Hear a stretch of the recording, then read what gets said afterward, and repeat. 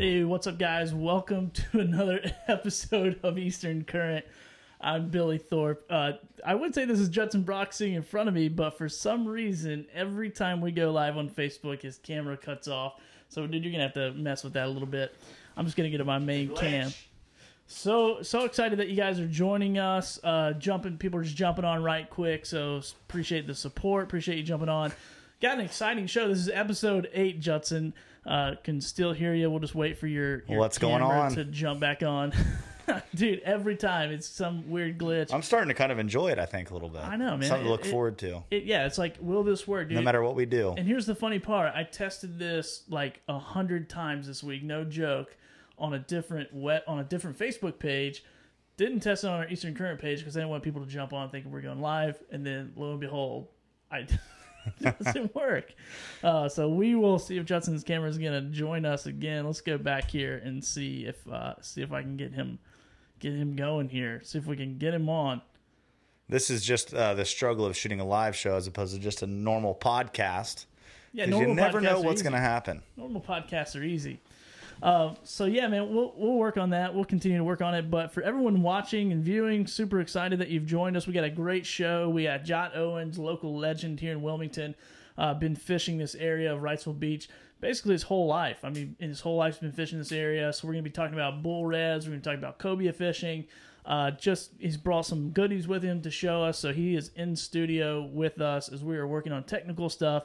So if you are watching live, be sure to comment, because anybody that comments is going to be entered to win at the end of the show. We're going to pick a random person to win some AFTCO gear, or some AFTCO gear. I believe we got some gear over there, and then also we'll be giving away our catch of the week, which has already been chosen. So Judson, what's going on, man? What's the fishing report look like? And you can't see him. I'm going to work on that while he tells us the fishing report and hope that this thing turns out good. You can't see me, but I can see all of you. I'm just kidding. I can't. So the fishing's been pretty good, I would say, for everyone across the board. This cooler weather has got everybody thinking about fall, and I think the fish are thinking the same thing. But red fishing's been really good. The topwater action for trout and redfish, for me and a lot of other people I know, has been really good. I know the ocean fishing's been great for flounder this past week, and absolutely a bunch of other good inshore or nearshore fishing going on. Just brought Jot on early because our camera's malfunctioning. So. What's up, Jot? Welcome to the show, Jot. Sorry we couldn't do this more professional, but hey, thank you for being on. So yeah, go ahead, man. Sorry to interrupt you there. No, you're good. You're good. But yeah, it's like a little spurt of early fall fishing. What do you think? How do you think the fishing's been the past week or so? I saw a big change when the front came through. Right before the front, it was tough. The bait was showing up good, but all of a sudden, it's places that hadn't been catching redfish started catching redfish. Yeah. Places I've been catching flounder got a little better. Some bigger fish showed up. Some bigger flounder in the last couple weeks have definitely been showing up. I've definitely seen an increase in size, especially inshore. Yeah. This tournament this weekend, I mean, a 7-pounder this weekend. The post tournament was third place. That's incredible. So nice fish, good to see. You know, it's that time of the year the bait's running, but water temperature came down a few degrees, and bam, fish started to really move around for sure, and more aggressive too. Oh, absolutely, like, for sure. Yeah, there were some days dropping docks with artificials where it hit the bottom, lift at one time, and get a hook up. Not have to finesse them.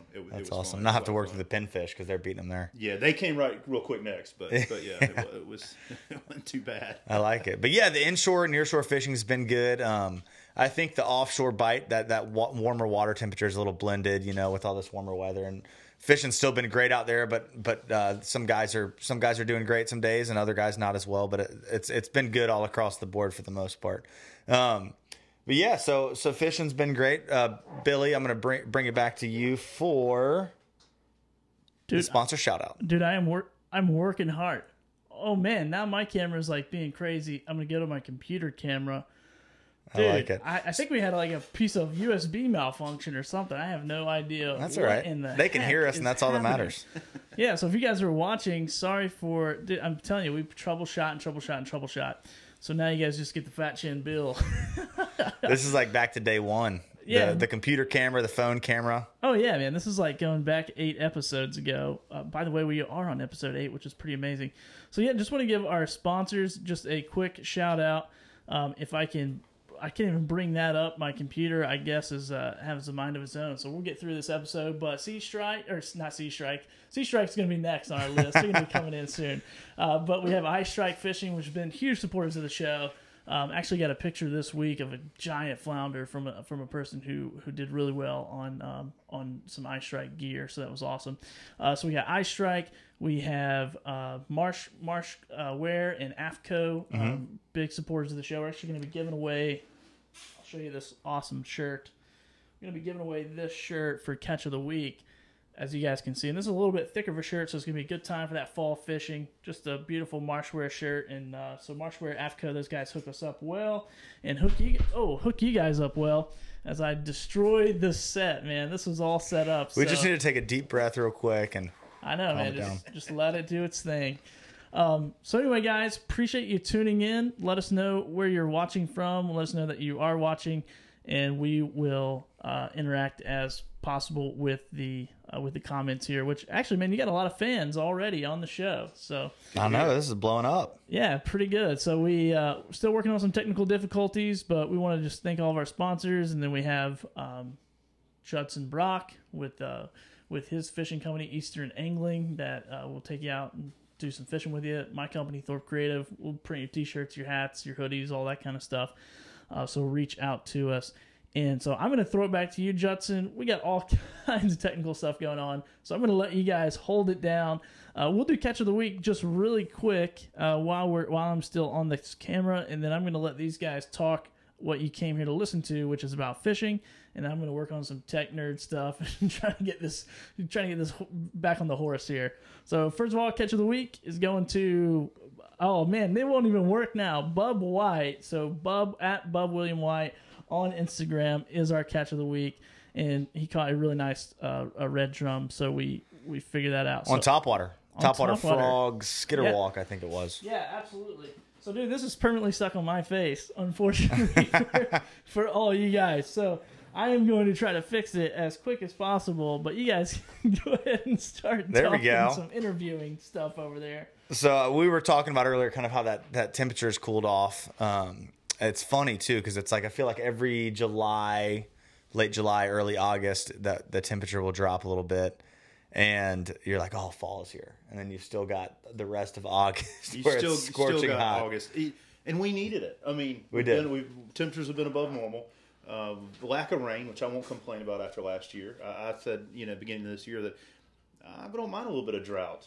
It does help fishing. It does. And so, yeah, no, I agree. I loved when the weatherman said last week an unseasonably cold system coming through. I was like, yes, for sure. I've loved it, and it seemed like it's the cooler temps have lingered around a little longer than they were saying it was going to, which I've enjoyed. Started feeling that humidity a little bit today, though. It started creeping in there. It really did. It was unmissed for sure. Well, we have a couple questions we always like to start out with. I want to learn, how did you get into fishing, Jot? Like, where did it all start? I got into fishing. My first job when I was 13 years old. From 13 to 15, I worked in a local fish market. Old Riceville Beach Seafood, right beside the old Middle of the Island restaurant. For any of you old school locals, remember Middle of the Island restaurant? Ate many meals there. And then I started offshore commercial fishing. Day grouper, day king mackerel, some overnight king mackerel trips. A little bit of green sticking for yellow fins, a little green sticking for blue fins, clammed, oystered. And I found out at about age 19, 20 years old that commercial fishing was going to make me an old man. It's tough on you. Yeah, it's hard work. It's not an easy way to make a living. And I started to mate on some local charter boats, Fortune Hunter, Whipsaw, and many others. And I did that for a while, and then I decided it was time to start guiding, and I started running Jimmy Vass's Fortune Hunter 2. It's Jones Brothers. Yeah. And I did that for quite a while, and then I started running my own business, and now I've had my own business now for 12 years. That's awesome. So it's been a long journey. It's been a fun journey. I've learned a lot. I've learned that it's long, hot days in the water, but it's very enjoyable. I love seeing people catch fish. I love seeing people have a good time. And it's from and I say this all the time, from a customer, a child who's never caught a fish, to a customer who's caught 1,000 fish. It's still a really, really enjoyable scenario for me. It is for sure. You say Jimmy Vass, little Jimmy, his son. This was his room for about 2 years. Oh wow! This office is in right now. So wow, it's small world of Wilmington for sure. It is. Absolutely. It's a very small world. Well, cool. So, all right. Next question is what's the first day that pops in your head when I'm like, what's the most epic day of fishing you've had out of Wrightsville Beach? Oh, wow. Inshore, near shore, just anything the first thing that pops up in your head. I'd probably say, I think the best one ever that pops in my head. Well, I don't do two. Number all right, one. Two's fine. Number one is going to be Father's Day. I can't tell you the year. I don't know. A long time ago. Me and my father went 9 for 12 cobias at the inlet one morning in That's 2 awesome. hours. That is all awesome. Big fish. Kept 62 and a 64 pounder we kept, and release others, and it was unbelievable. I mean, we get a fish on just as quick as we were done. I think we got to the inlet at 6, and at a little after 8, all the boats were coming out. We're leaving, and then probably another one be in 2007. The tarpon I fought for over 4 hours. That would have been the state record. I didn't kill the fish, but it was with measurements said between 210 and 235. That's awesome. Yeah, that's it was a really big cool. fish, and I've got pictures and scales and a lot of good memories. I know the captain come in that day and helped me measure the fish and everything like that. We released it. It did swim away pretty good, but that was unbelievable. And that fish would not stop. And 2 hours in, I didn't care if it got off. I didn't care if it got off the line. I mean, I was that tired by myself. Did he take you down the beach, or did he take you out deep? Hit northeast, like most big fish turn northeast, and I was 7 miles off the beach. Started at the inlet at Mason Morel at the jetty. I was 7 miles off the beach 4 hours and 21 minutes later when we got it at the boat and got photos. It was epic. It was and got measurements and knew it was a big fish. But I've never seen a tarpon that big, so I didn't know if I don't want to kill a tarpon, but I was thinking 160, maybe 180 pounds. Right. It's hard to tell when they get to that. It was size. I mean, and if you think back, you could have fit a 5-gallon bucket in this fish's mouth. I mean, round. A true bucket mouth. It was crazy. And so it was cool. Cool. I got some great photos of it, and I had somebody to witness it. But I went out that morning. It was 4th of July weekend. I went out that Saturday morning just to do a little fun fishing because I saw the tarpon there the night before on a full moon. Yeah. And I got there next morning. I was catching a few reds, and lo and behold, that baby hit. And I'll never forget that. That's awesome. That's awesome. There's something so cool about just releasing that fish too. Oh my gosh, you could have the state record, but just having that fish beside your boat and letting it go back into the water, that's just it's cool. Yeah. It's like part of me too. I'd be so torn. I'd be like, I want to have the state record, but I want to let this big fish swim away. It's cool. And that fishery's changed a lot. I mean, over the years for sure. So it was cool to see, and to see those fish show up every year as they do. They're definitely majestic fish. Definitely. Well, I think we were going to talk. You good over there, Billy? Dude. You got it all dialed. Billy has been running around behind all these cameras. We're back in. There he is, Ghost Billy. Everybody's. I swear he's there. I have no idea what is going on with this camera. Let's see. Oh, here we go. Here I am. Perfect.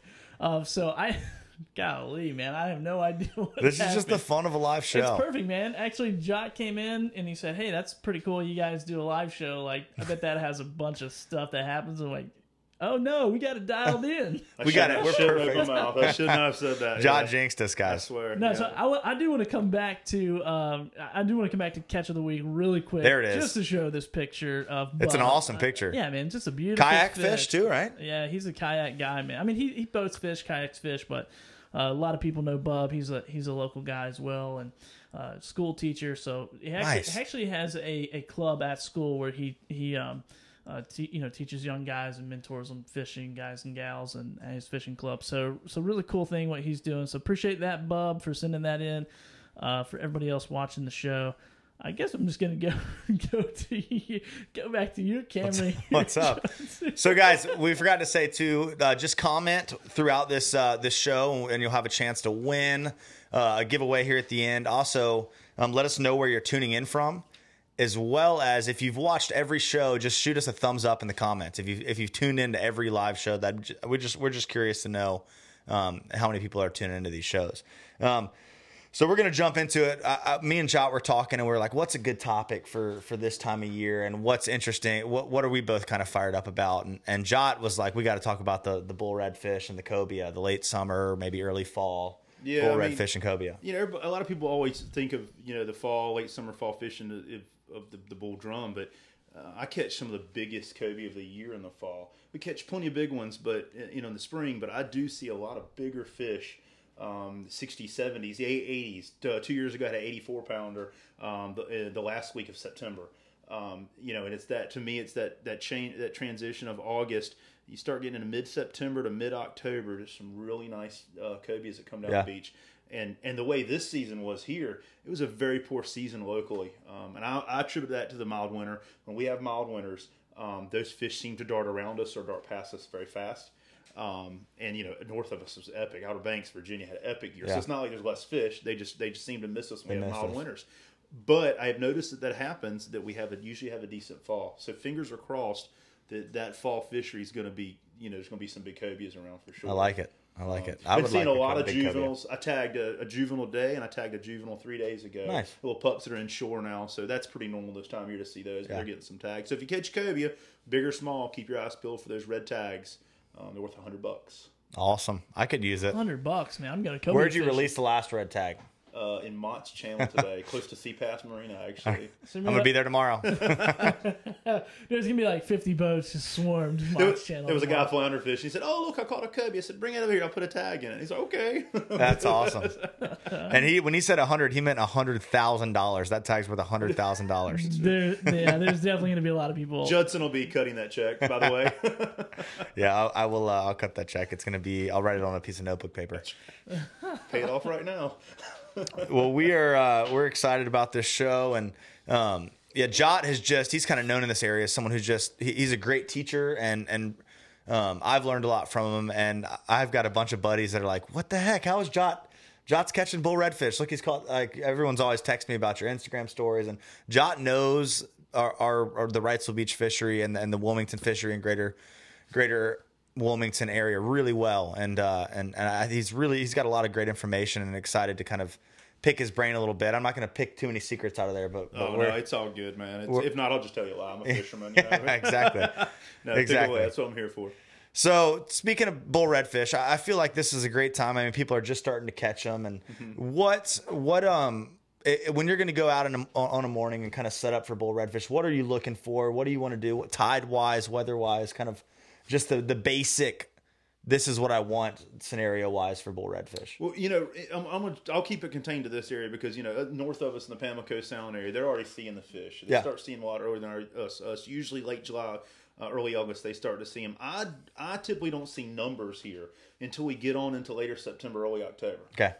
I will start to see some bull reds mixing in with some of those jetty reds, some of those ocean reds, some of those hard bottom reds, some of those shoal fish. You'll start seeing some bigger fish mix in. I like to run the beach in September and look for school reds because September, when that mullet run's happening, they're out there. And it's amazing how many times, almost daily, I'll be running the beach and I'll run a big red, 40-plus inch fish off the beach. Wrightsville, Figure 8, Topsail, Lee Island, Masonboro Island. So they're in there starting to show up, and then more and more starting to show up. And typically I start seeing them on those hard bottoms. Yeah. And then they start getting close to the inlets as the season goes on. But my perfect day is going to be where I can, if let's say it's a 4-hour trip, I'm looking for a changing tide. Okay. The end of the rise on a high and starting of the fall, or the end of the fall and start of a rise on a low. Typically an hour or two each side of that changing tide is when those bigger reds bite better. Will they bite in the middle of a tide? Absolutely. But fishing closer to those changing tides, definitely see better bites. Is key. And it'll get really good right up there close to the change. And then when it goes slack, they usually cut off like a lot of fish do. They really do. They're, again, not to say you can't get a bite during the slack tide, but it usually does slow down. But if it's been a good bite on the end of that fall or the end of that rise, when it does flip over, then they'll usually start biting again pretty good. For if sure. it's been a slow bite, sometimes it'll be slow again on the other side, but they'll start to bite again usually. Yeah. It's that the redfish can be so true to that when you're fishing around structure and stuff like that. Oh yeah. I mean, inshore, little redfish, puppy drum, slot like redfish. I mean, it is. really It is like clockwork. And like you're saying, there's those days where it doesn't seem to matter what the tide is. It doesn't matter if it's slack. But a lot of times, when you look back at your day, you're like, all right, those fish are feeding, well at the last little bit of the drop or the first of the rise. Yeah. And when I have a 6-8 fish bull drum day or old drum or large drum day, however you like to call them, they'll be on clock. They'll be right on schedule. But those 20, 30 fish days, Yeah. even in the slack tide, they're just chilling. It's not wide open, but you're still getting a bite. Right, right. Well, let's go to this real quick. What is your best bull redfish day here around Wrightsville Beach? Believe it or not, right after the hurricane last year, I remember you were crushing them. 33 one day. 33, that's right. 30, I remember 30, that. 33 here. I've had some 40 and 50 fish days on the Pamlico at nighttime. Yeah. Bait fishing many years ago. But here 33 during the day, and that got to we went to one rod. We went to one rod because it was too many double hookups. Yeah, and you're trying to get the fish in a quick amount of time to release them as well. They're bigger fish; they do wear themselves Certainly. out. So we went to run one rod that day, and it would be in the rod holder less than 5 minutes. That's awesome. That was enough time to take a leak and crack into their beer. Yeah, I was so tired after that day. That's awesome. And covered in drum slime. That's incredible. All right, so I think what a lot of people like to know is kind of, all right, we know what to look for now. We're looking for that changing tide.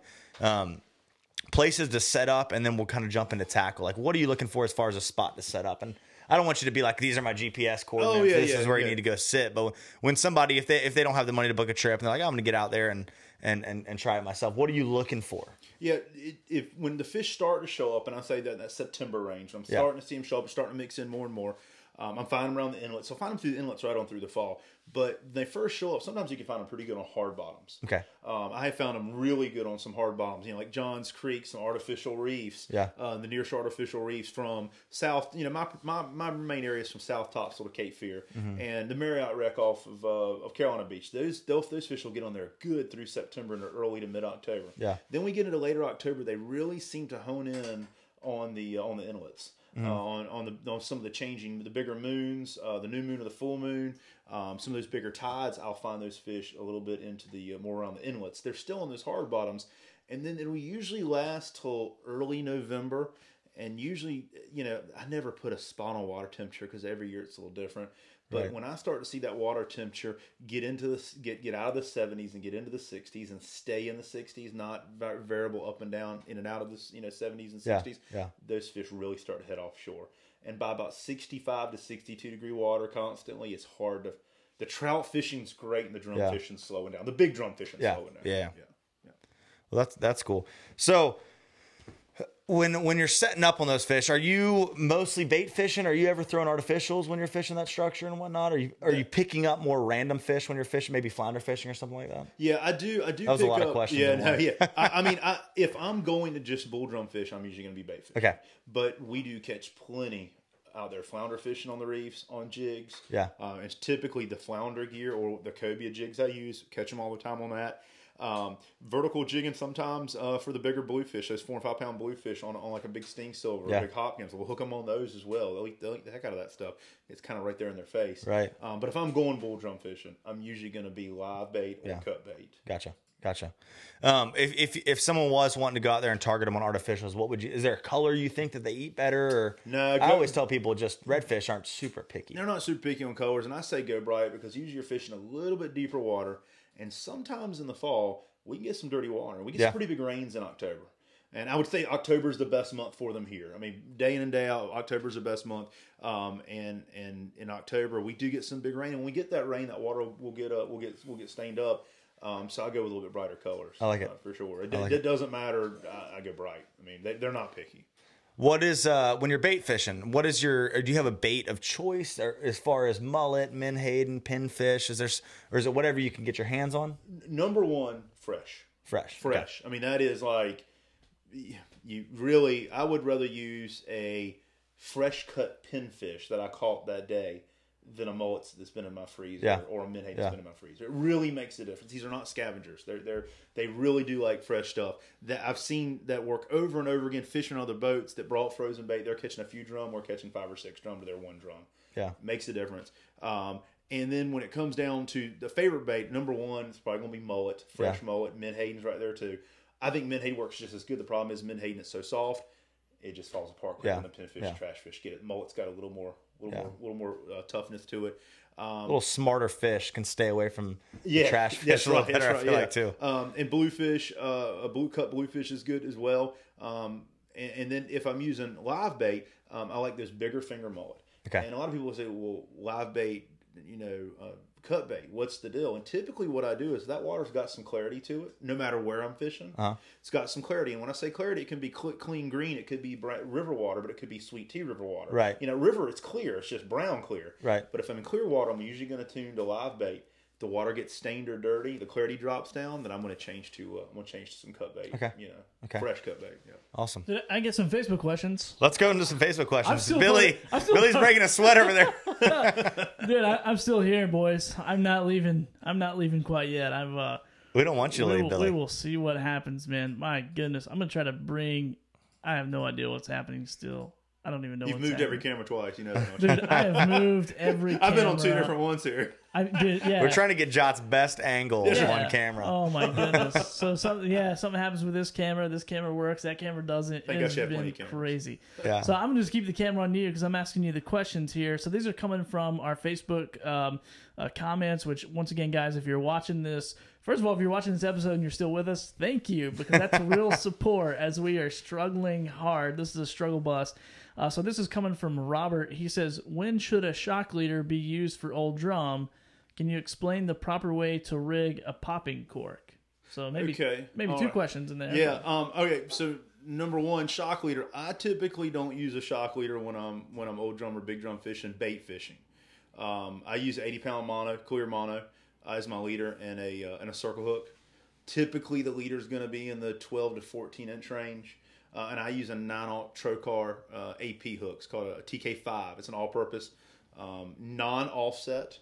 I found that you get a lot more fish in the lip instead of deep when you use the non-offsets, and it's a smaller hook because we do catch mixed fish.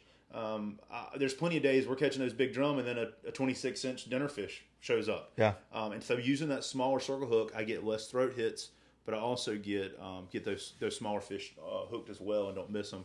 And then as far as popping corks go, I don't do a lot of popping cork fishing. We just don't do that down here. Our fish aren't shallow enough. I have tried a few times off of Caswell Beach and Long Beach down there in the Menhaden schools in October because those fish get down there, and I have yet to catch one on popping corks. But I would like to. I've tried. But typically that chunk of bait in the back on a Carolina rig is what gets hit every time when I'm doing that. But I know that a lot of the guys and gals that fish up in the Pamlico are using a true popping cork, not a rattling cork, a cork that makes a very low pitch pop. And usually they like a big swim bait on a lighter jig hit as a slow fall. And I'm guessing a 40 to 60 pound 4.0 leader. For those fish. Yeah, I think 40 to 60. When I've gone lighter up there too. But typically I'd say 40, 50 pounds is what you want. They're not leader shy, so there's no reason to not have a nice thick leader on there. No. And a lot of times you'll hook a fish, and if he's with other fish and they're fired up, they'll eat the cork. And I see this in Louisiana a lot. The other fish will eat the cork as the one's taking it down. So having leader on both sides of that cork is important because I've had a lot of fish.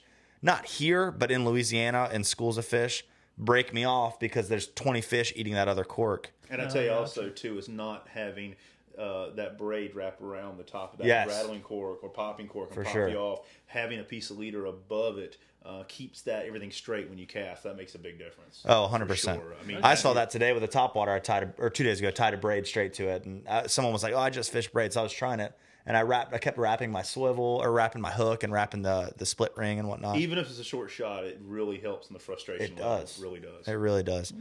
So we've got a couple more questions here we'll hit while we're on Facebook. So once again, appreciate you guys commenting your questions for Captain Jot Owens here. So Matt Williamson, and maybe you answered this a little bit with your setup there, but he says, what hooks do you use so you don't kill fish? That's the first part of the question. And then how long can you fight a bull before they are in danger? Or how do you know if they're okay to keep fighting? Good questions, and I speak about this a lot, even in my in some of my seminars as well as fishing reports. Number 1 is go with a shorter leader. I try not to go more than 12 or 14 inches long. If I'm in a heavy current area, I feel like sometimes the heavy current you can get away with a little bit longer. On lighter currents, you can go a little bit shorter, and the reason I believe that is because it just gets pushed to the bottom, so it doesn't hurt to go a little longer. But I try to go no more than 12 to 14 inches at 80 pound. I always use a straight circle hook, as in a non-offset. If you're looking to purchase hooks, look for tournament legal circle hooks. Tournament legal circle hooks are straight, and I like a welded eye. That's just personal. I don't know if it makes any difference. And you can press the barb down. If I am fishing myself, I will press the barb down. With customers on the boat and getting slack line, I don't press the barb down because they will typically lose that fish. So I keep it, but I do go with a little bit smaller hook, a 9/0, which 9/0 in the Trokar TK5 is a pretty small 9/0. It's more of a 7/0 from another brand or something. It's a smaller hook. And I would say go in the neighborhood of, I try to keep the fife down in less than 10 minutes. I don't use anything less than 50-pound braid or 30-pound mono for my bull fishing.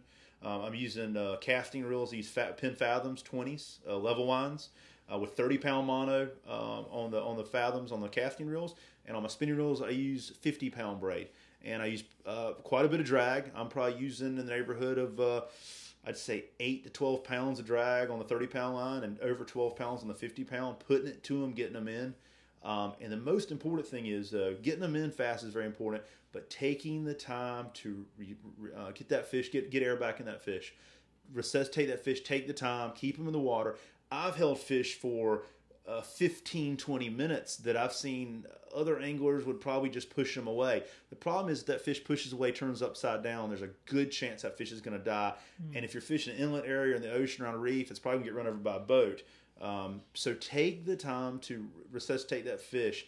Hold them. If those gills are moving, they will come back and start swimming away. It may take time. I commend the anglers that take the time to really revive those fish. There's been times we've been fishing, we're taking turns. I'm holding the fish for a while, and then I'll get rods back out. I have my customers hold the fish while we're doing it, keeping their head down, keeping them upright. Try to keep their mouth into the current, so that current's going through their mouth and across the gills, not reverse, so it's backing up on their gills.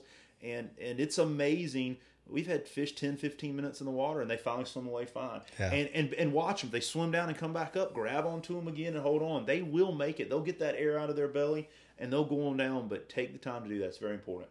Yeah, one thing I've always recommended to people, too, about that is you don't have to have boga grips, but something to grip the lip of that fish a little bit, because a lot of times you'll be trying to release a fish in current or over the boat, and it'll slip out of your hands and you can't get to that fish, and maybe it didn't release correctly. But having a good hold on that fish, whether it's with your hands or a boga grip or something else, while you can give it that time in the water, I think is important. And absolutely, I'm with Jot for sure. It's definitely worth taking that time to let that fish swim away. They're going to make our baby redfish. They're going to become our next big redfish. So it's so important. They're such slow growers. I'm not going to quote how old they are. There's so many different studies out there, but we know they get old. Yeah, and old drum. And so is there like a window of age that they've kind of said? Yeah, it depends on what part of the country they are, what they're eating and stuff like that. But a 40-inch drum typically is over 20 years old. Wow. That's a safe bet, and even older. So they get up to about 16 inches their first year, and they slow right down. Wow. And they don't become sexually mature to, on average, around 29 to 30 inches long. Wow. So you're talking about a fish that's got some age on it before it's even sexually mature. So that's why we have the limitations we have to keep those fish smaller before they're sexually mature. But once they become sexually mature, we need to let them go. Yeah. Yeah. That's awesome, man. Well, commend you for taking care of the resource. I always think that's hugely important. So. And always keep your eyes peeled for tags. I tag over slot drum, so we get a lot. We get a lot of tag returns around here. So keep your eyes peeled for those yellow tags. They're yellow dart tags in the back of them. Cut them off. There's a 1-800 number on there. Call it in. You get $5 a hat or a shirt from the state. I would recommend the hat or the shirt. It's nicer than the $5. It's a $10 hat. It's a $10 hat. Yeah, it's actually a pretty nice hat. Yeah. So you actually tag those fish. That's a part of something that you actually do. Mm-hmm. Is that what you're saying? Okay. Yep. And what program is that through? Just state. Yeah, I tag overslot drum, speckled trout, striped bass, cobia, and sharks. Okay. Are the fish that I tag, and active in all of them. I really like tagging cobia just because I'm really looking forward to seeing the data when it starts getting put together, where these fish are going, where they're coming from, and so especially we tag big fish and we tag juveniles. And I've tagged 2 juveniles. Tagged a juvenile today we were talking about earlier, and those juveniles, it's gonna be cool if that fish pops up somewhere in 3 years. Yeah, at that's 50 cool. or 60 pounds. Yeah, for sure. And for people watching or listening, like if they wanted to get involved in a program like that, I mean, I'm not here to promote like programs or whatever, but I think that's cool, man, because that's a part of, like you said, getting that data, collecting that information. So is there ways that the average Joe can get involved, or you have to be a captain? Or? There is. They do tagging. Classes once a year. Okay. The best thing you do is get on DMF's website and look for the tagging classes, and they do those once a year for different species. If they have species they're looking for, then they'll say, hey, this is. Are you interested in this? Do you catch this fish and go from there? Most important thing is if you're going to do this, take it serious. Yeah. Don't just do it to say, hey, I tag fish, because if those tags could be put on another boat that the people are actually tagging them, that's very important, because almost all of these tagging programs come from grant money, and grants aren't easy to get. And it took a biologist and some time to write that grant out write out that grant to get it. So keep in mind that those are precious funds that are used for fish studies for the state of North Carolina, which the state never has any money, so it's nice when they get grants to do this kind of stuff for fisheries. So. Yeah, definitely. Yeah, that's cool, man. Well, I appreciate you sharing that. I'm kind of new to the area, 4 years in here, still learning a lot about the community industry, all that kind of stuff. So that I didn't know that was a thing, that you could go out there and get certified and go through some training. So anybody watching or listening, you want to do that, man? Go get that hookup. Let's see. I'll ask you a couple more questions here, just because I'm still on this Facebook thing. It says, so do you pick your mullet up with a cast net? Yeah, cast net. And typically, what I will do is, if in the fall there's so much mullet around. I mean, now there is, and there's getting more. So the beginning of this summer, it was tough. Though, it was not much bait this year. I mean, you're right. It was. It's nice to see it now. It was nice to see you go out and throw a cast net one time and get on the mullet you want. Yeah. But yeah, typically I'm cast netting them, and the best place I found is anywhere close to low tide, a couple hours on each side of low tide is in the ICW in the waterway.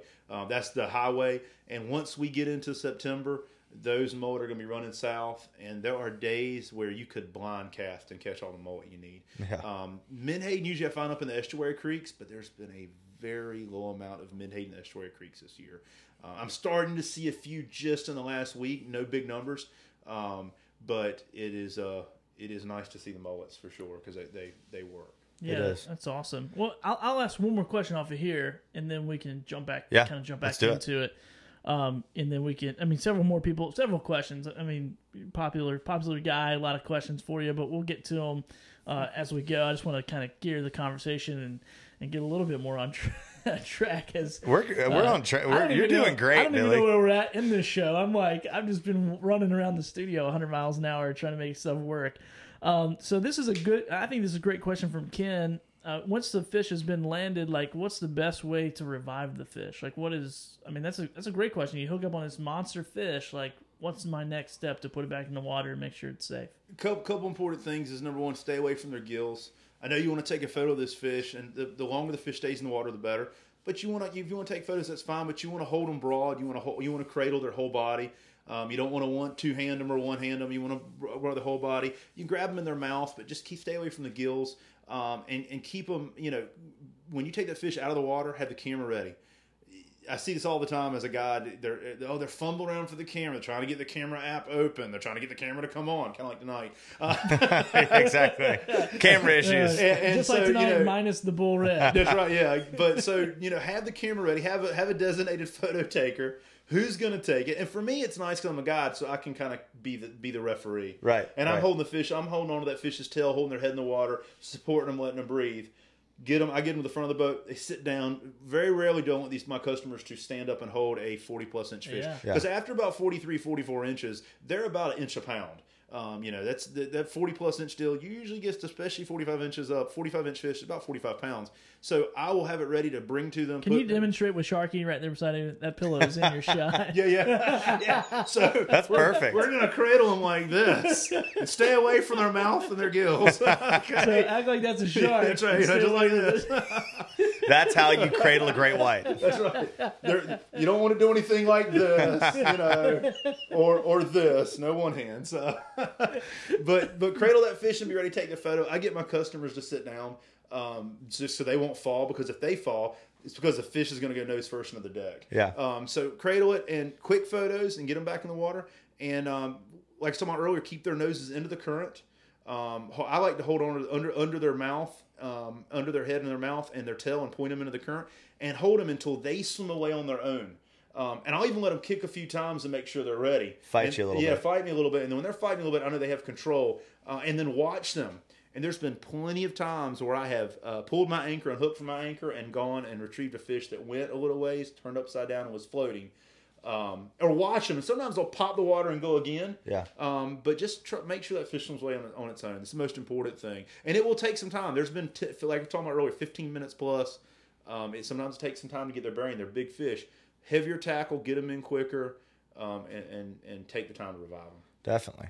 And one thing I always say too is if you don't want a picture, keep them in the water. Unhook them in the water. If you're not taking a picture, just leave them down there and pop them off and let them swim off. It's definitely better for them. Who's not taking a picture of a 48-inch red drum? That's what I want to know. John doesn't need. He's catching so many. He doesn't need many pictures anymore. I have to say I do appreciate the days after the 6th or 7th one. You want a photo? No, we got photos. Yeah, those are good days. I'll like snip one in the water, the fish coming up or something for me, right. And then the customer's like, "Let's just catch another one." Okay. Yeah, and you're like, "You don't want photos? Come on." I guess when you're catching that many, it's like just turn on the video camera. Let's just make That's when you strap video. the GoPro to your head and just roll with it. Just go, yeah.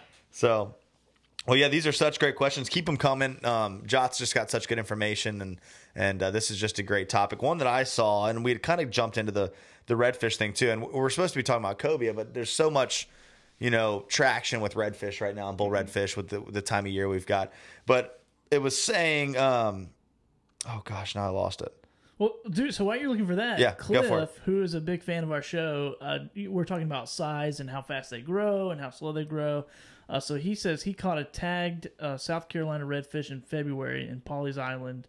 It had been released in Wenya Bay in Georgetown 13 months prior and had grown from 17.8 inches to 24 inches. Yep. Yeah. So in 13 months. Yeah, and that's the big growing area from that. Yeah. That 14 to about 20 some inches is a big growing time, but usually in that mid 20s, they start to slow. So about that time, that fish is going to start slowing down. They start slowing down. And the older they get, it seems like it slows down even more.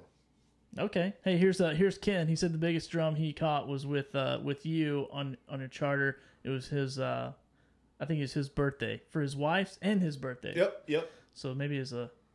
Does it remember how many inches it was? Yeah, Ken, let's brag a little bit. How big was that fish? You can add to it. That's right. We'll wait on You can add 3 inches to it. You can add 3 inches to it. We're going to add 3 inches anyway. That's right. So anyway, I'm sure he'll respond when he hears that. It's probably a little delayed to get up with him. So anyway, Justin, go ahead, man. Yeah, so the question was, what conditions are you looking for when fishing for fall cobia and redfish? And you jumped into the redfish thing. Does it change much for the cobia? Are you still looking for that current or that tide switch? And yeah, I mean, tide switch is good. There's to me, there's two cobia scenarios. There's fishing around the inlets and artificial reefs, kind of like the drum, or there's sight fishing. Mm-hmm. If the water is good and clear and we have a sunny day with not a lot of cloud cover, that's the day I'm gonna go looking for fish. Yeah. Now we don't. I would say this is just a throwing it out there number, but I generally say that all the cobia fishing I've done in my life, I keep good numbers. Is we see about 20% of the fish that we see versus about 80% of fish in the spring.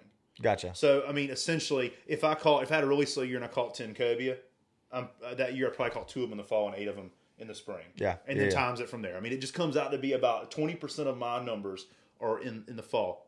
But some of the biggest fish I see of the year are in the fall. And I don't know why, but are bigger.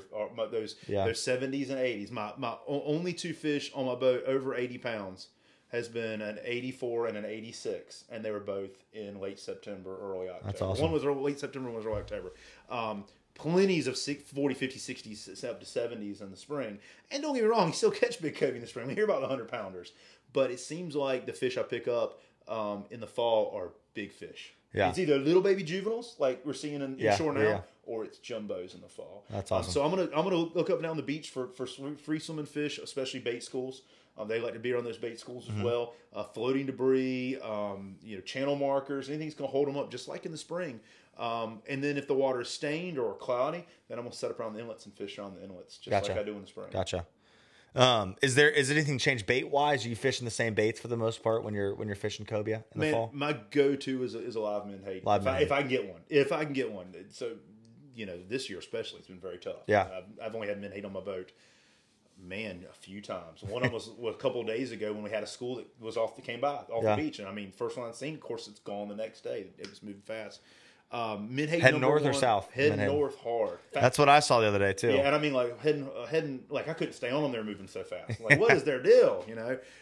But caught a few that day. Menhaden number 1. I'd say next would be a good cob mullet, and I'd say a cob mullet is that 5 to 8 inch mullet. Yeah. Not too big, not too small, not too big and too fast to get away from a cobia. Yeah. And not too small, they would ignore it. And then spots and croakers. Bluefish are good. The problem is the bluefish is they tangle up Carolina rigs so bad. Oh yeah. And then when they die, Mr. Stingray finds them. And then we're on a 20-minute to an hour fight with a 50-pound plus stingray. Bluefish just seem to do that. I'll use them, but my go-tos are usually going to be those mullet or Okay.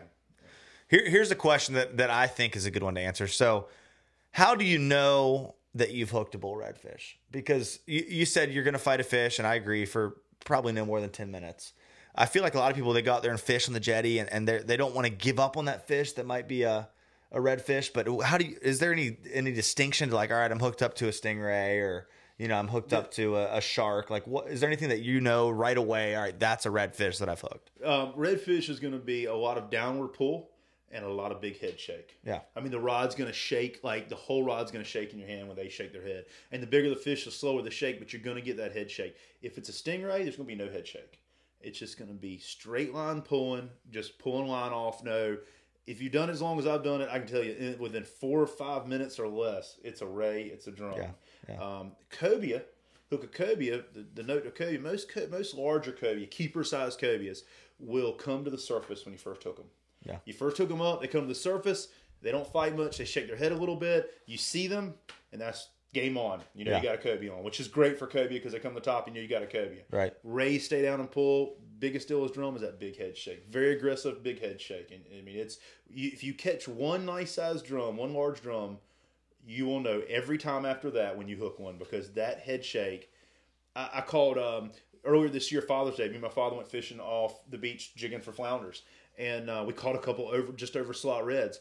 And I hooked them, and I didn't expect to catch reds 5 miles off the beach. We do sometimes, especially late summer and late to midsummer. And I hooked it, and I told my dad, I was like, I know this is weird, but I think it's a drum. And it was a 30-inch drum. Caught 5 of them. That's awesome. Just vertical jigging for the flounder. But you don't even when you don't expect it, because you've done it enough, you go, that feel. That head shake is it's a drum head shake. Nothing else does that. Yeah, for sure. And how about versus a shark? I actually had that question, and somebody asked it in the comments. Oh, really? So I was like, all right. So sharks will be real random in their movement. Typically, they will change directions very fast, and they're going to pull faster than a drum or a cobia. They have a tendency to turn and change directions. You'll first hook them, and they'll be kind of dead weight, and then all of a sudden they'll just take off one direction real hard, and then all of a sudden you'll be reeling slack line like they got off, and then all of a sudden they catch back up. They constantly change directions. So that's how I know shark typically. Yeah. Most of the sharks I'm dealing with are smaller. What we call them white daughters, or their Atlantic sharp nose. We do hook some bigger sharks from time to time, but most of the time, if they're bigger ones using the mono leaders for the drum or for the cobia, when you come back with no hook, quick. You had it 100%. It was a shark, definitely, a bigger shark. Definitely, it's the redfish too. They make a pretty good run, but they're not making as long of a run as a good size shark. That first run's usually pretty good. Yeah. And then it's a lot of give and take and head shake. Definitely. You got any more good Facebook questions up there, Billy? You want me to jump into? Yeah. So here's a question from Matt. Another question from Matt Williamson. Thanks, Matt, for submitting so many questions here. He says, do you ever chum for cobia? Good question. I rarely chum for cobia because we have so many stingrays and sharks. Stingrays more than sharks is what bothers me. But I just don't do it very much. If I'm out over a reef in the ocean in the summertime doing the general fun fishing day of jigging for flounders, playing with barracudas, I will put out a chum bag because it will bring cobias, it will bring jacks, it will bring sharks. If I'm just fun fishing, I have some clients in the boat that just they want to get the line tugged on hard. They want to feel something big, pull out line. They just want that fight. I'm gonna put some chum out. But day in and day out, if I'm trying to target cobia, I feel like I spend more time dealing with rays and sharks, especially rays, when I chum for them. Generally speaking. Yeah, and we posted a picture. I don't know who shared it with us, but somebody posted a picture of a cobia not too long ago, and it was like full of rays. Oh yeah, my buddy sent that to me. They do love rays, and if I could find small stingrays to use for bait, that 64-pounder last spring, not this spring before, I had 9 pancake-sized stingrays. Wow. And 2 porcupine fish. Talk about heartburn. Stingrays and porcupine fish. And I found one small stingray stinger broken off in the rib cage of that fish. Really? I mean, it was grown in. And how big was that fish you said? 64. It was a good fish. Wow. But it had 8 little different stages of decomposition, breakdown. Yeah. And then 2 porcupine fishes that were just, I mean, they were just. You start a stingray farm. Yeah, I mean it's crazy. Selling for $10 a pop at Intercoastal Angler. Hey, I'll tell you something funny today. That little cobia we tagged today coughed up a little flounder. Did it really? Yeah, about 2 inches long. Got to start young. I went, wow, look, a flounder. That's super cool. I caught one up in the Chesapeake last summer that had 18 just mantis shrimp. All it had was mantis shrimp in its stomach. Wow. 18 mantis shrimp, nothing else. That's more heartburn. They're eating rough stuff, man. They really are. They're opportunistic feeders. They're going to eat but yeah, I would say that menhaden and mullet, that's important. So let's talk, unless Billy's got any more questions he wants to jump into. I saw him smiling over a little bit. So I don't know if he read a good one. Oh, no. Yeah. So many good ones. No, I was going to tell Robert Carpenter, he's checking. He said you guys should post on YouTube. So that brings up a good point. We do have a YouTube channel. It is just called Eastern Current. So you guys can check them out on there. He said he just subscribed, so the rest of you guys should do that as well. Go subscribe. It does help us out. Just pull up another tab. Don't click off this one. Just pull up another one. It does help us out. We do have a podcast. We didn't cover any of that, so do have a podcast that you can listen to as well. Just go on iTunes. iTunes is our #1 performing podcast right now platform, so go on there and just rate us and help us out. Help us get the word out. Help us keep bringing on guys like Jot here, man, that are just a wealth of information. Someone referred to you as the encyclopedia of fishing. So that's awesome. I don't know if you can get any better than that. I think they were talking about me. Oh, yeah, I'm just kidding. Yeah, Jot or Judd? It was Jot. It's Joy. It's Joy. It's back. And June. I'm June. And I'm Dewey. That's what I call a lot of people for my day job, and they're like, "Oh, what's your name, Dewey?" I'm like, "Billy," but okay, I'll go with Dewey. Billy's that's a hard one to mess up, man. Yeah, well, that good old Southern accent. So let's see if we got any more here. I don't think so, Judson. So if you got some more questions, man, we got a few more minutes here. We got about 8 minutes or so left, so we can make the best of it. Once again, I have no idea where are we at in the process, so have fun. Billy's over there taking notes, doing all the computers, doing the camera switching, everything. So he's pretty busy. I think the other most important thing we need to talk about is rigs. And so, like, how are you rigging up? Yeah, like, what's your weight scenario? Weight scenario, that's not even a real thing. Well, what weight am I using? Yeah. Well, I'll start with the cobia. I'm a live bait guy. Yeah. I will throw a jig to a cobia if I have to, as in I don't have bait on the boat. And there are those days it's gonna happen. Yeah. I keep a wet box container, one of the Plano wet bait containers, full of the gulp on the boat, so I don't have to open up a pack.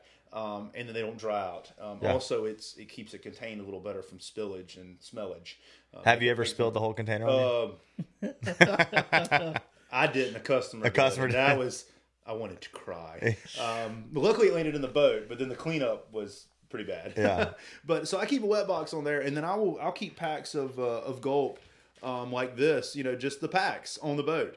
And then I will open those up and drop them into that box as I need them. And what I found, there's a few baits like the curly grove, the Berkeley Gulp curly grove and 5-inch that I'm using for flounder, cobia, and some big drum fishing. Yeah. Mostly cobia and flounder. And I will have a jig on the boat. I always have a jig ready. Always have a jig in my console in case that cobia shows up. If I'm targeting cobia, if I'm going on a cobia trip, I'm gonna have a live bait on the boat. Okay. Like if it's a cobia trip. But as we know, cobia, they show up randomly. All the flounder fishing I do in the ocean, they swim with the boat all the time from 16 inches long to 60 pounds. So having a jig ready is always good to go. If I'm flounder fishing, the jig's already tied on. Ounce and a half, 2 ounce bucktail. This is one of my favorites right here, the Fusion bucktail. Sorry. You're good. So I really like that one. It's got a good keeper in it. You notice it's got a jigging eye and it's got a front eye. This is the eye on the top that I'd use for jigging for like flounders. And then I like to use a front eye for the cobia, so when you pull it through the water, it doesn't sink as quickly. Yeah. Because a lot of those fish are on the surface. And I will always, always, always put some kind of trailer on there. For me, it's going to be a 5 or 6 inch Berkeley Gulp grub. That's what I will cast them if I see sight fishing for them. If not, I will use a 6 to 8 foot of 80-pound mono. If you want to use fluoro, you can. The reason I don't use fluoro is because 80-pound fluoro, the amount that I use, I would go broke. Even with partners in the industry, I go through a lot of 80-pound mono with drum rigs and cobia rigs and stuff like that. So I use mono for that. They don't seem to carry, and I just tie a Trokar, the same hook, Trokar TK5 AP circle hook, straight circle hook, on there, and go through the nose of a Menhaden or through the lip of a mullet or through the nose of a spot, even a pinfish, if it's whatever I have. And when I see the fish, toss it to them. That's my how I prefer to do it. I get more takes that way. I get less looks and more takes. Especially with cobia, that can be the easiest fish in the world to catch, or sometimes the hardest fish in the world to catch. I would agree. Live bait seems to really help me cut on that. Will they hit jigs? Absolutely. I always have them on the boat. You got to have them. You can't. I've caught plenty of fish on jigs, but I'm a live bait guy. So then bottom fishing around reefs or the inlets. My rig's going to be a Big Carolina rig, and if I'm cobia fishing, I'm going to be using a 3 to 4 foot long leader, 80-pound mono, that 9/0 Trokar circle hook, 50 to 100 pound swivel. I go a little big on the swivels, just so I don't have to worry about, as far as any slip goes or anything like that. You don't have to worry about anything failing. And then a 2 to 4 ounce egg sinker as my sinker. I'm fishing current, so I'm going to fish behind the boat. So I'm not worried about a bank sinker or a pyramid for it to drag. I'm going to fish behind the boat in the current. So wherever the sinker is, it's not going to, if it rolls around, it's fine. It's going to be in the current.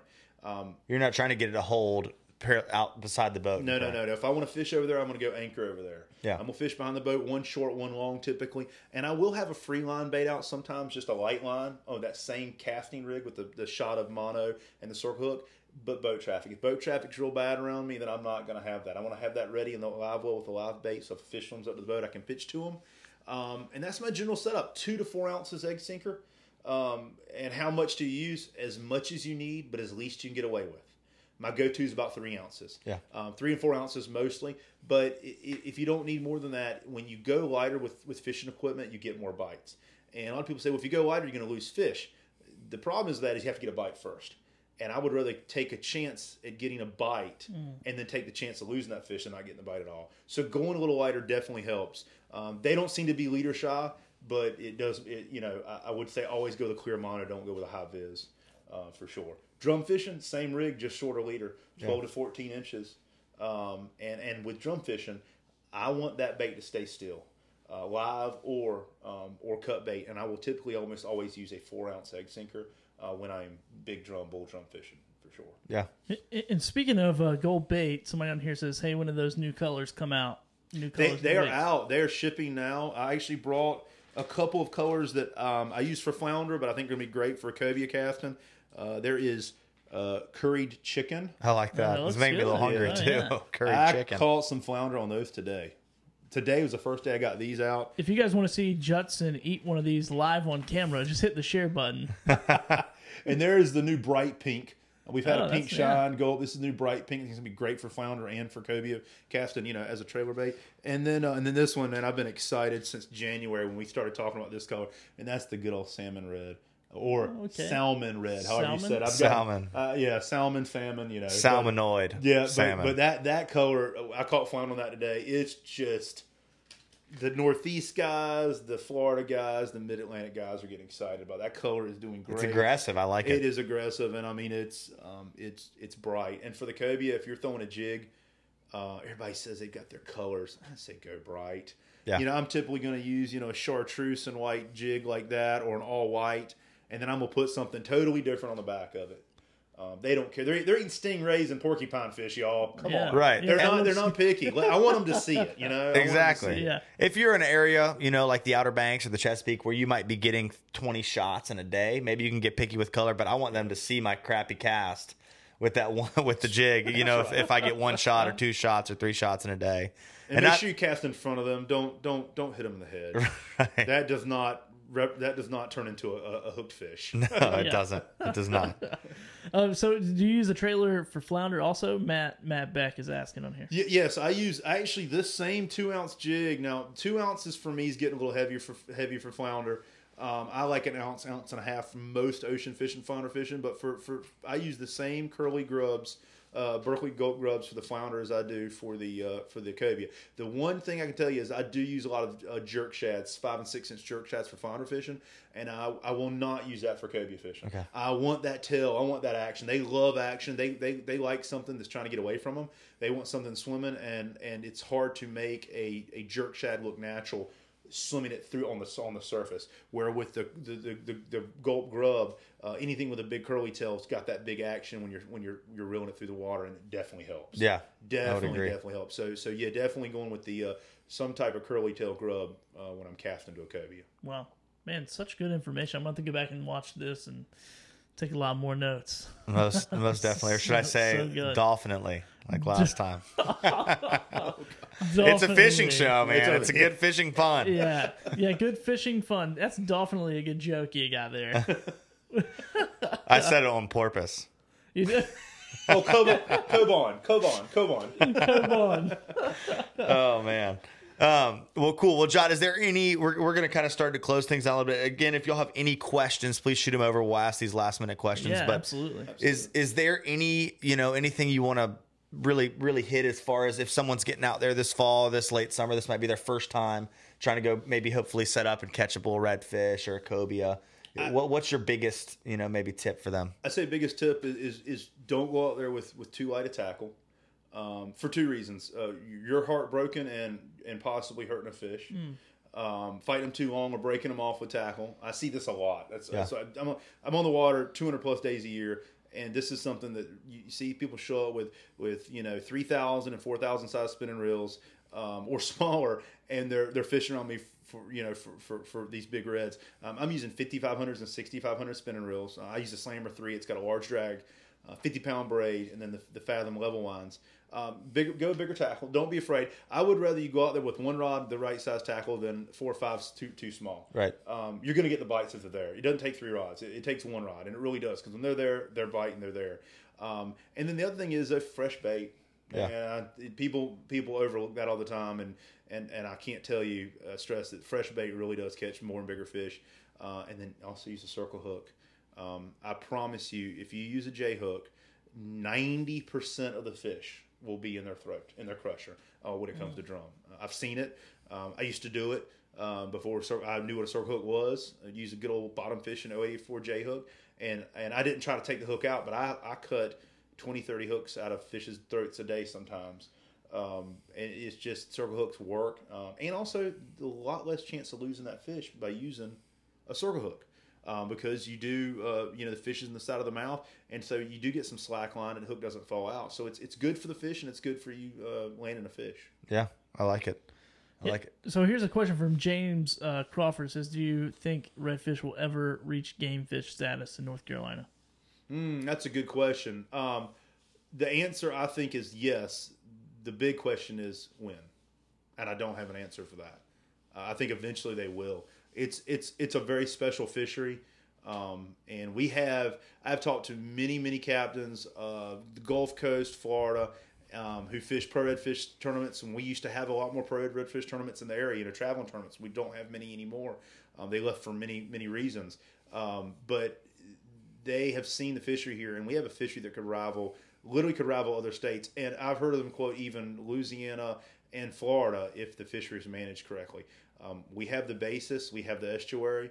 They just got to be protected. So no, I think one day they will be. The question is when. Yeah. Gotcha. So we'll get a couple more questions here, and then we'll wrap this thing up. And I'll ask that question last. So sorry, I'm like processing as I read here. So Andrew wants to know, when do you start seeing the big schools of reds running the surf in the fall and the winter, Riceville Beach area? And then actually Matt asked a question about basically the same thing in the cobia, like when do they start running? How long can we expect them to be here, stay here? So the cobias usually start sometime in early to mid-September. And I'm not really looking for a water temperature. I'm looking for, I see a fish, or I hear, hey, somebody saw a cobia running the beach. And you just start gassing it the whole beach and trying to find it. Then they're there. They're there. Yeah, I mean, literally, it's just listen to fishing reports. I mean, hey, social media, it can be really good. It can be really bad. Yeah. But, keep your eyes peeled. People start talking about them. They're here. So I start listening and looking more, keep my eyes peeled more mid-September for the cobia. And that'll usually last mid to late October. I have caught them in early November some years. I actually had a trip 3 years ago, had a citation trout and a citation cobia at the same day. And that's something I can't awesome say day. happens very often. No. But it was right at the beginning of the season when the nicer trout were showing up in that in that mid October. And one of my regular customers, he caught early that morning. He caught a six, just under 6 pound trout on topwater, and then that afternoon, 59-pound cobia. So I was like, this is, I don't think it's ever happened again. It's so rare. So typically they'll get out of here by late October. Milder years I have seen them in November, but it's usually accidental because by November I'm doing a lot of trout fishing. And then as far as the drum go, I will start seeing the drum work in later August, the bigger drum. But when they really get here for me is the last week or two of September. It peaks in October and will last to mid-November. There again, if it gets cold quick, it'll end quicker. If it stays mild, I'll catch them right on through November. But as soon as that water typically starts flirting with the mid to lower 60s, those big drum head offshore. Yeah. Okay, man, what a wealth of information. Super appreciate you being on the show. Absolutely. I wish I had a little more time to interact with you as I was technical guy tonight. Just trying to run down, you got us all on camera. So yeah, man. It's incredible. I wish y'all could see what Billy was doing. I didn't have any audio it. complaints, so that was like the only. I'm like, as long as we have audio, we're solid. So. Man, appreciate you so much for coming on. And a couple people in the chat were like, man, I got to fish with this guy. So how do we do that? How do we get in touch with you? What's the best way for them to... Best thing is you can hit me up on social media. Captain Jot Owens, Jotted Down Fishing Charters. You know, that's it. I have my personal page and my commercial page. And Instagram is Captain_Jot_Owens on Instagram. Our website is the whole word CaptainJot.com. Okay, awesome, man. We appreciate you once again for being on the show. And I mean, all the technical difficulties. Somebody has already requested we have you back on the show to talk about trout fishing later in the year. So I think we might. I love trout fishing. I think we'll have to do. I think we're going to try to do a little 3-part trout fishing series coming up not too far away. Okay, cool. Yeah. And I fished. I wish I could say I fished all over the world. I fished all over America, and I really like that North Carolina is broken up really seasonally. As a guide, it does get monotonous some days, but it is nice when one season turns the next, and you got the bull drum coming, and you got right after that, the trout start to bite and mix in. And I've never even really thought about that. How lucky we are to have that. We are. I mean, we really are. I mean, if I was a bass guide on a lake, I'd go crazy. Yeah. Look, another largemouth. Great. I mean, sorry. I like. What a surprise. Yeah, I like to bass fish, but I'll do that in the middle of wintertime. Right. Oh, maybe we'll switch to guard today. How about that? Let's go get goldfish. A pickerel. Yeah. Oh, man, awesome. Well, Judson, I'll take it back to our camera. Oh, my goodness, there he is again. Let me see here. I'll figure this thing out. Well, guys, like Billy was saying, sharing before the show is huge, but also just sharing this afterwards on your page, if you haven't already, for other people to click on it and check it out, is huge. We want to be able to keep bringing y'all some shows and some really good information and content so y'all can learn and get out in the water and catch more fish, as well as connect with great captains like Jot and get out in the water with him and fish and hopefully catch more fish. And it's all about learning and building community, and that's why we're doing this. So please share. Please check out our podcast. Go to our online website. You can go to our website, and that's etcurrent.com. You can grab some shirts. That helps. We got hats, shirts, all kinds of stuff over there. Hats, hoodies for the fall coming up. Hoodies, yeah. The first cool day, I put a hoodie on in the morning. I was so ready for it, and I was ripping that thing off in like an hour. I couldn't believe it. I grabbed mine the other morning, and I was glad I did. It didn't stay on long. For that first run out, I was like... It was nice. I was like, wow, this is July. August is still to come, guys. Don't get used to the cool weather. August. Oh, yeah. Oh, man. Well, guys, thank you so much for tuning in. Once again, I'm Billy Thorpe. This is Judson Brock. We're your host over here at Eastern Current. Reach out to us. You can see our tags there, Thorpe Creative. We print t-shirts, hats, hoodies, all that. Judson, if you want to get out on the water. It sounds like Captain Jot's schedule is going to be booked up, so Judson is there to take up any of the slack there. That I'm just messing with you guys. I probably shouldn't make jokes like that since I'm not a captain. I probably don't know what I just said. If you want to go catch the bull redfish and the cobia around here, Jot is your guy. And if you want to go walk the beach and throw in I'm your guy. Like, and it's free. Just come hang out with me. He just needs some friends, you guys. I just need friends. I've been in front of a computer. I was joking around with Judson earlier today. I'm like, dude, everybody's so tan in this room except for me, and it's not the light. I'm just pale. You change that light to a tanning light. You'd be burning up no time. I know, man. So awesome, Travis Overman. See you down there, man. Appreciate you tuning in. He has some good information as well on the show that he came on a couple weeks ago with us. So anyway, guys, go to our podcast, go to our Facebook, our YouTube, all that stuff. Like, share. Thank you so much for watching, and let us know what topics you want to hear about in the coming weeks, coming months, as we are pre-planning several shows in advance. We got a trout series coming up. We're going to do a kayak rigging show as well. Now that I've had all these technical difficulties, that one's going to be a really fun one to figure out how to do. Yeah, that one's going to be super techy. So that's going to be super techy. But anyway, guys, really appreciate you. Once again, go like, share, do all that. It helps us continue to bring on awesome captains and awesome fishermen to the show and anglers to teach you. And if you like this episode, go to iTunes tomorrow. It'll be up on iTunes, and rate that on iTunes. It'll really help us out. Definitely. And just tell your friends. Word of mouth. You can use your voice. Use your voice, yeah, absolutely. And next week we're going to be here with Richard Andrews. And do we know what subject we're going to be talking about? Well, when we first talked to him, we were going to be talking about the striper fishing, but I think we might talk about the bull red fishing up there in the Pamlico. Yeah, that'd be awesome. Yeah, much different than ours. Much different. So it'll be a whole new topic. Richard is a great guy. He's a very great guy. He is. Fishy guy and a very nice human. Absolutely. Well, look forward to it. So we'll see you guys next Tuesday, 8 p.m., same time. And we'll be talking with Richard Andrews about bull fishing. Red drum, big grandpa drum. Bull fishing. Bull, whatever, dude. I'm leaving now. Later. See you guys.